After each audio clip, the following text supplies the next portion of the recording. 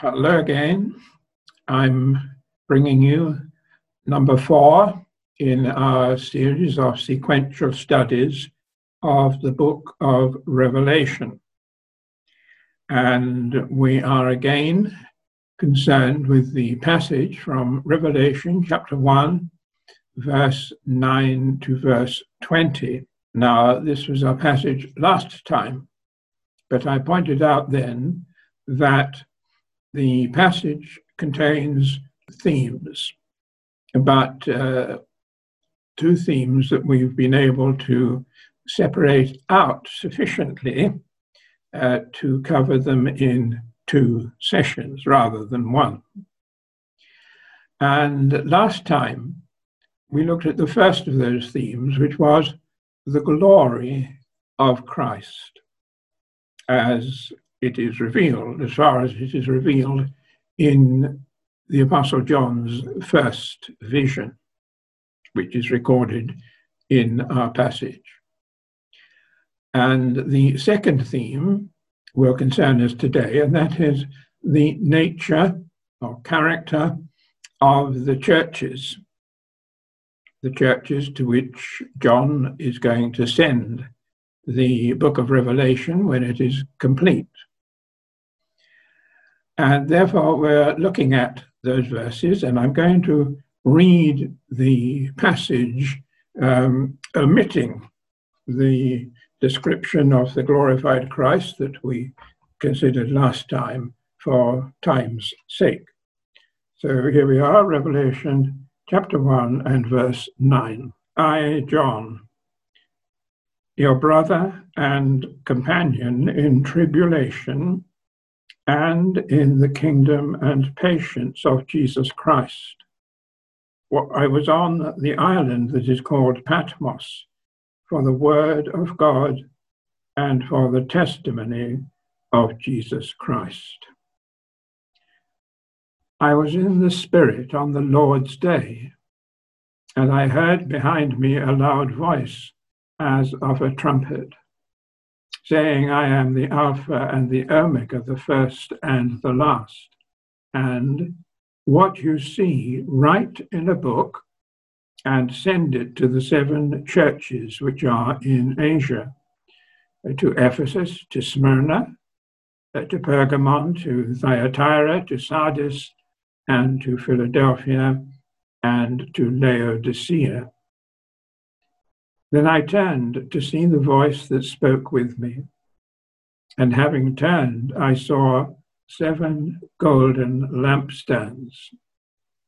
And in the midst of the 7 lampstands, one like the Son of Man, clothed with a garment down to the feet, and girded about the chest with a golden band.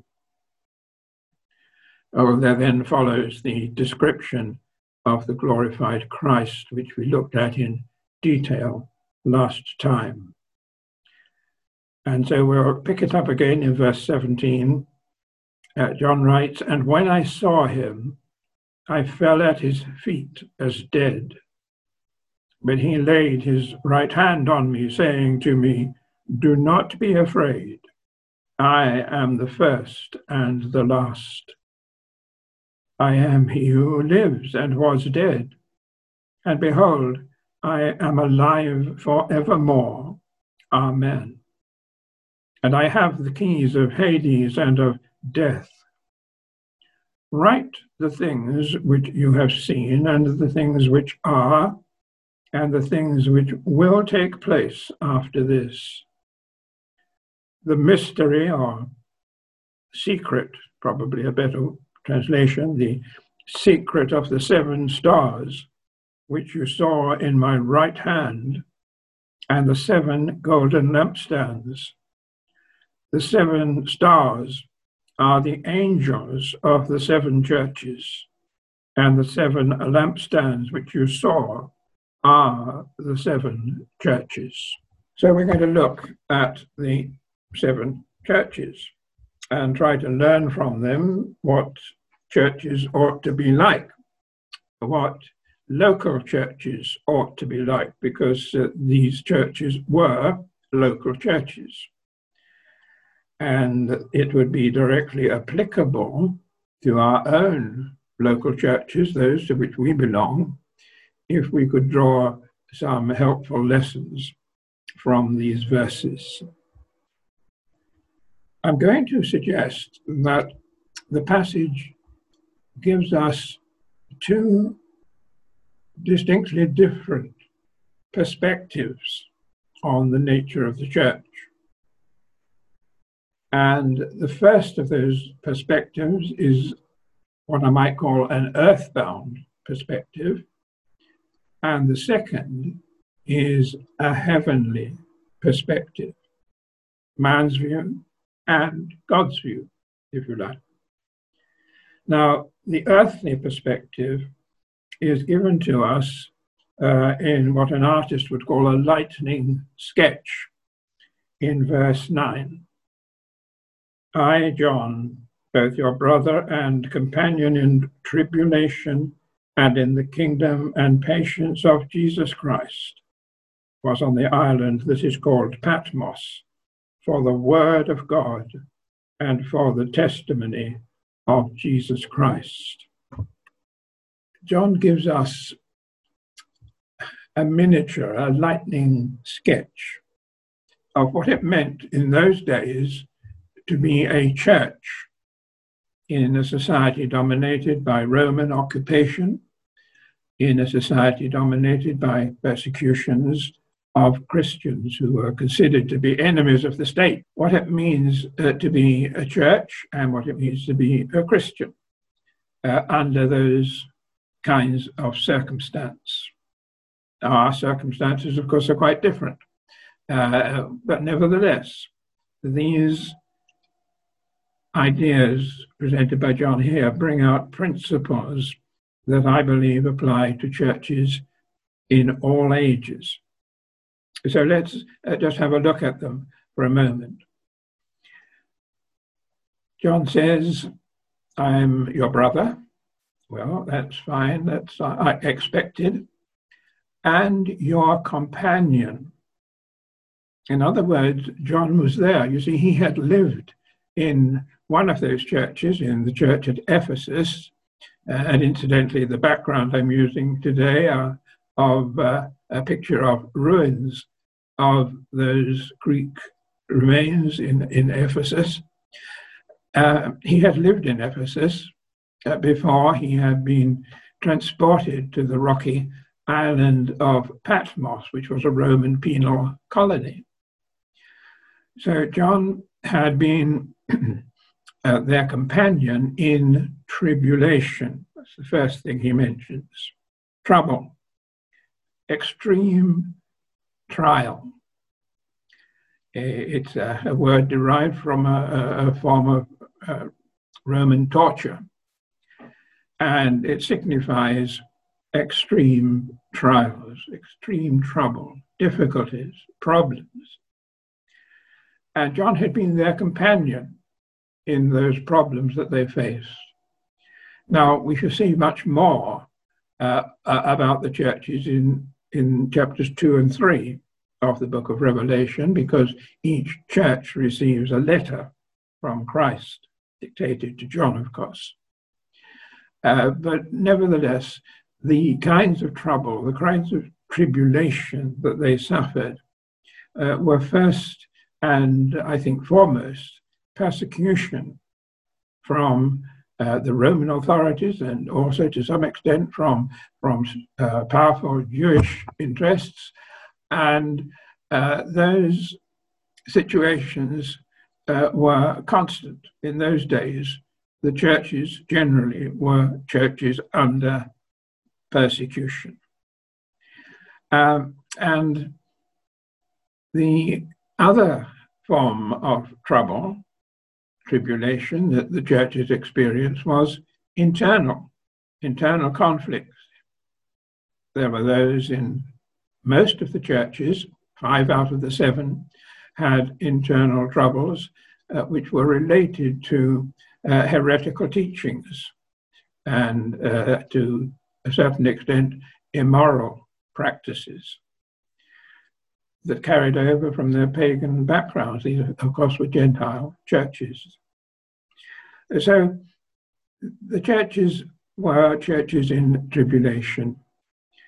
But, you know, that is a generality. That is something that is and has been true of all generations and is true of our own generation. Let me just read you something from the book. This tells us of Paul and Barnabas returning from the first missionary journey, and in doing so, strengthening the churches that they had planted on the way out. They came back, they were returning to Antioch, and they revisited these churches to set certain things in order, as our text tells us. Let me just read that.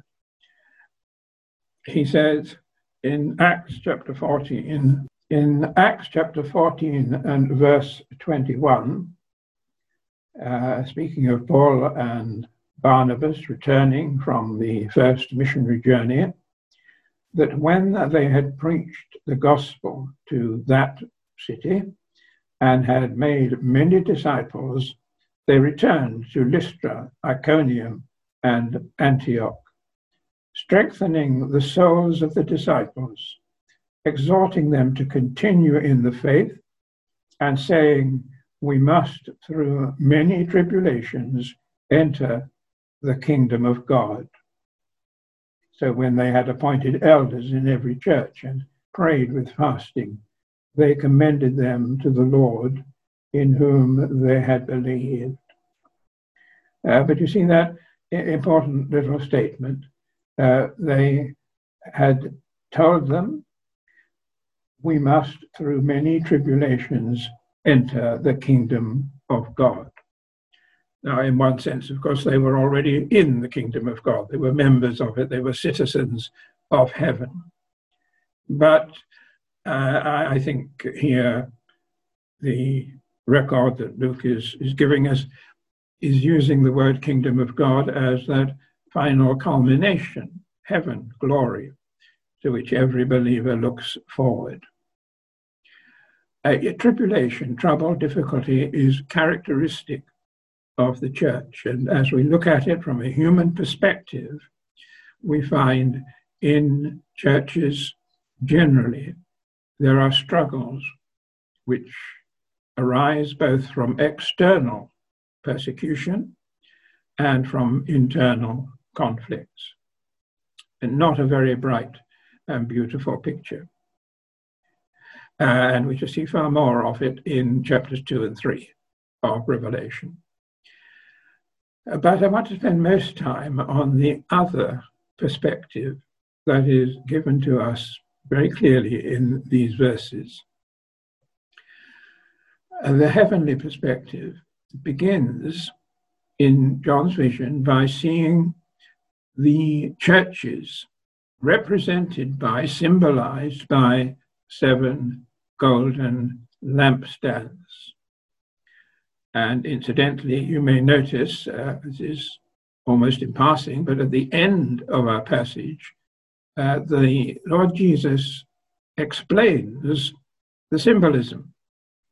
He doesn't leave us there to work out what the lampstands mean and what the stars in the hand of the glorified Christ mean. He tells us quite clearly, and we shall look at those, of course, as we go. The lampstands are the churches. They represent the churches. Now, there are 7 separate lampstands. This is not the menorah, the 7-branched lampstand that nevertheless was a single lampstand, which was used in the tabernacle and later in the temple, and which was tended by the priests on a daily basis and served to illuminate the holy place. Now, that separateness that is introduced here is a departure from the unity of the menorah. I almost said Unitarian, but that wouldn't have been an appropriate word considering its modern meaning. The unity of the menorah, with nevertheless 7 lamps, is to some extent reflected here, and yet a difference is drawn. Each church stands on its own.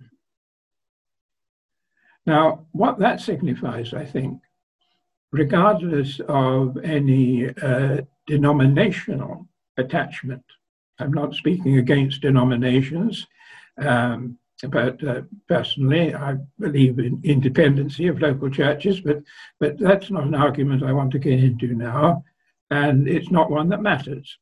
What this is telling us is that each church had a responsibility for its own affairs. Each local church was directly answerable to Christ. And that is an important consideration, that churches, as corporate entities, are answerable to Christ. But of course they have a unity, and that unity is provided by Christ himself, for he is in the midst of the churches. Now, the fact that there were 7 churches recorded or addressed in the book of Revelation is, I think, also symbolic. 7 is a number which is frequently used in the Bible to denote perfection or completeness. And I'm suggesting that these 7 churches, they were 7 real churches in 7 real cities, nevertheless represent to us the totality of local churches throughout time and throughout the world. And I think, therefore, what is true of the churches we read about in this passage is also true of the churches we are part of today. It has always been true, just as they were suffering persecution, so our churches suffer persecution, and so on. But we're looking at the heavenly perspective, and the heavenly perspective sees them as responsible as churches individually to Christ. The second thing we might notice is that they are golden lampstands. The menorah was a golden lampstand made, I understand, out of a single piece of gold. Well, they're golden, and that means they are valuable. In the eyes of God, each local church is precious, it's valuable, it's golden. I wonder whether you and I have a right view of our local church. Does our local church mean as much to us as it means to Christ? Do we look upon the local church with all its failings and all its problems, all its issues, all its frailties? Do we look upon it as something of great value in the eyes of God? Do we value it as much as he does? We should do.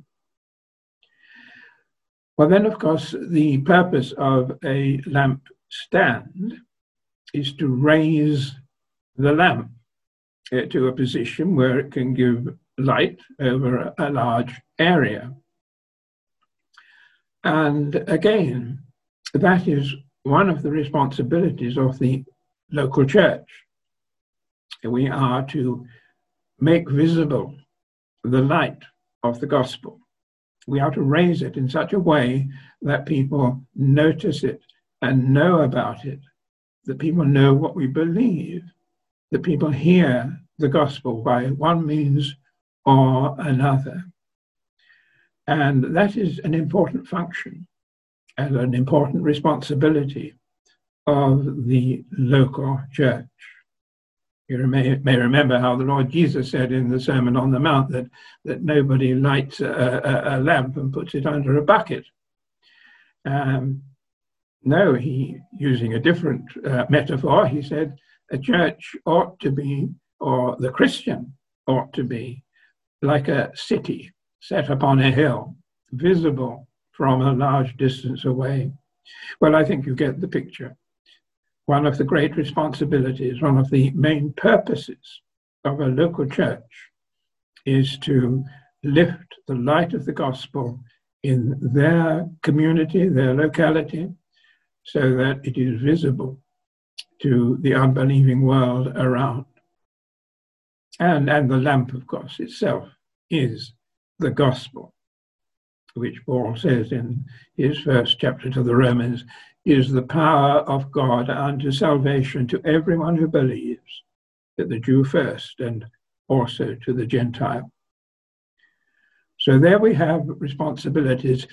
The parallel I do want to draw between the menorah in the tabernacle and the lampstands here in Revelation is that in the tabernacle, it was a perpetual task of the priests to trim the lamps and keep them filled with oil. And here we have Christ dressed in priestly robes, as we saw last time, who is among the lampstands. He is among the lampstands. And that is, I think, illustrative, symbolic of the fact that the local church depends upon Christ to keep the lamps filled with the oil of the Holy Spirit and to keep the wick trimmed so that the lamp burns brightly. This is the work of Christ, and yet it is the responsibility of the church. Now, that's not a contradiction. It is as we respond to our responsibilities that Christ provides the oil of the Holy Spirit and his work of trimming, pruning, if you like, another analogy, so that the church remains a light-giving church and the lamp doesn't fade or go out. Well, there are the lampstands and Christ's work upon them and among them and in them, and the responsibilities that we who are in the churches have got to discharge. Well, what about the second picture that we get here, the second metaphor, the stars that are in the right hand of Christ? Now, these, we are told, are the angels of the church, the angels to whom John has got to send a physical book. And I think we must realize immediately that the angels here are not supernatural beings. I know people argue about this, but I think it's absolutely clear that the angels are the messengers of the churches, because that is what the word angel means. In the Greek language, it simply means a messenger. Now, that messenger may be a supernatural messenger. It's often used in the New Testament and indeed in the Old Testament to signify an angelic messenger who is supernatural. But it is also used occasionally in the New Testament to signify simply a messenger, somebody who brings a message. And the fact that the stars in the right hand of Christ symbolize something that is real. That's the whole point of apocalyptic literature. Truth is presented in symbols, and we have to interpret the symbol to find out the truth that lies beneath it. The stars are the symbols. So the angels can't be symbols anymore, can they? They must be real things, real people. And because the word simply means messenger, I think there is a 99.9% certainty that it is intended that here they represent or describe those whose responsibility it is to preach the word of God, to bring the message of God to the congregation of that particular church. Each church has a messenger, a head preacher, if you like, a main preacher. They may have had other preachers, I'm sure they did. But nevertheless, there is somebody who is viewed as responsible in a spiritual sense for the well-being of that church, and responsible in particular for ministering the word of God and preaching Christ in all his majesty and glory and power. Now, this is really very important, because the messengers of the churches, call them pastors if you like, the pastors or the elders of churches are in the right hand of Christ.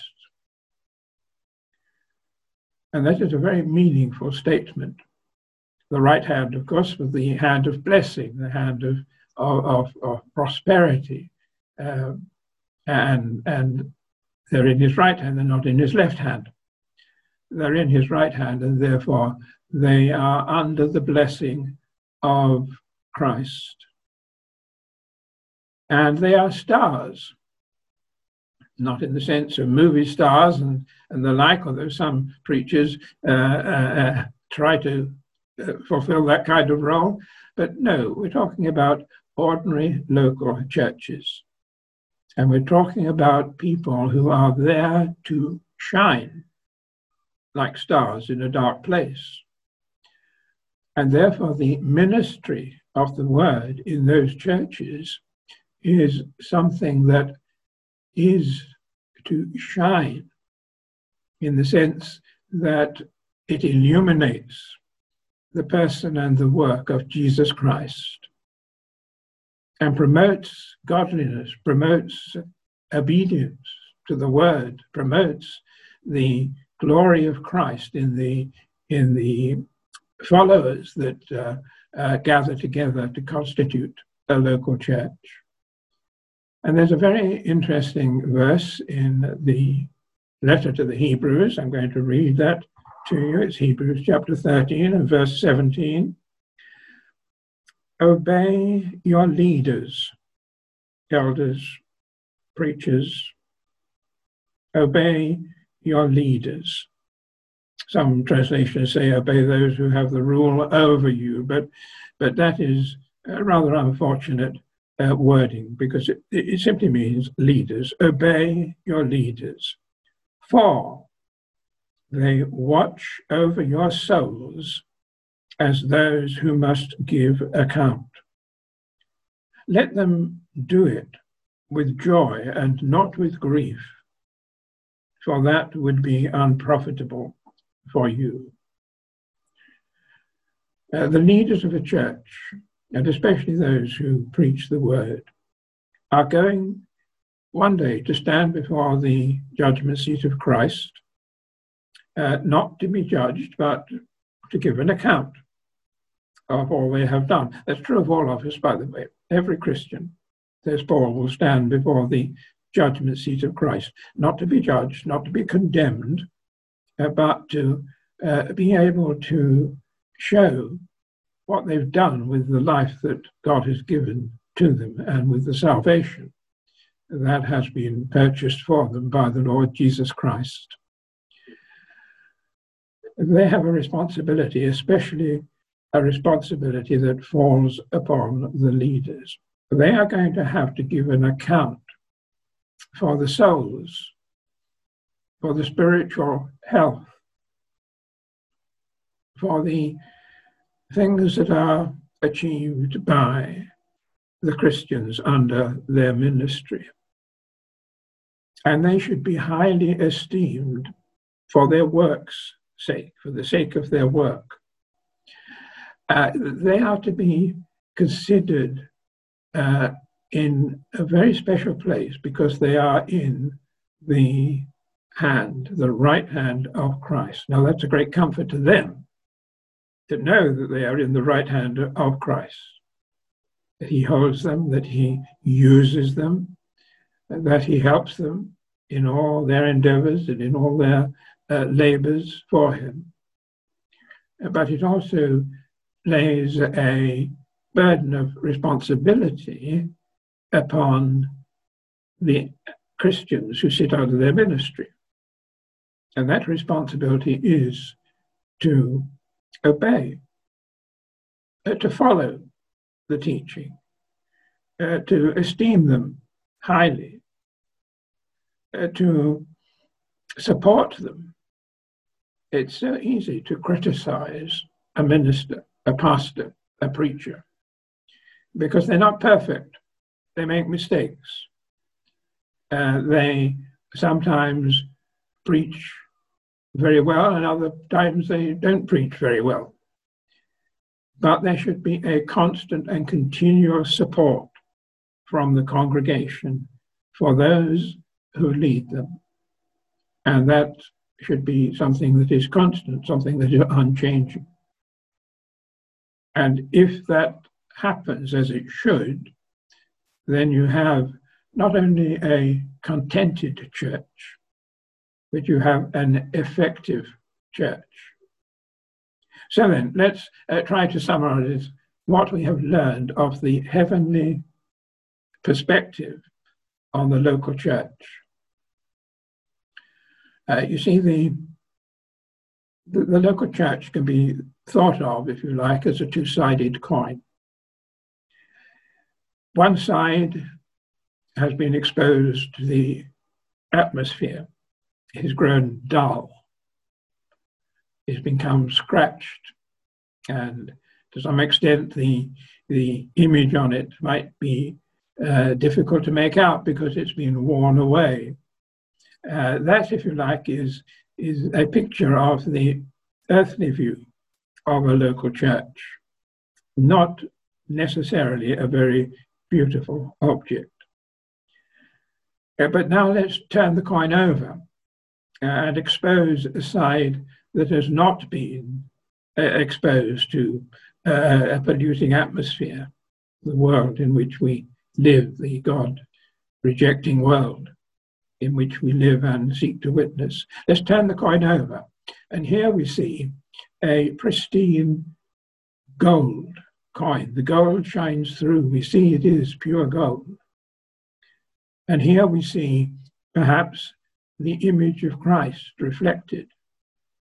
And here we see something that is precious, and precious beyond gold and silver in the eyes of God.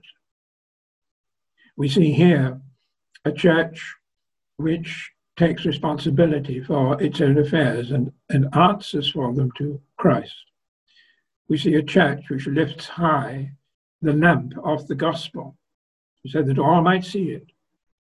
We see a church which takes care to ensure that the lamps are filled with oil and the wicks are trimmed, and yet rely on Christ for that work. We see a church in which the leaders, the preachers, the elders, the messengers of God are given the respect that is due to them and forgiven for their failings and their weaknesses, because they are humans like everybody else. What is your perspective on the church? Well, what I am suggesting is that we need both perspectives.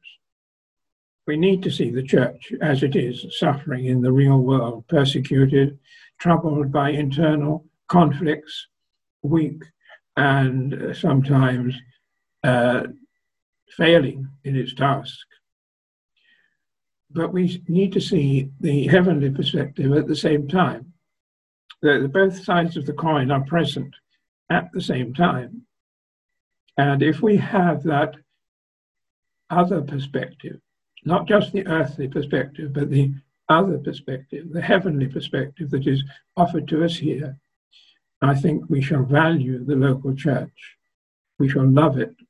We shall esteem those who lead it. We shall see it as the expression of Christ in a locality, the testimony of God among a godless people. So then, let's ponder upon that and make sure we have our own clear view of what the local church is and how much it means to the Lord Jesus Christ. Thank you.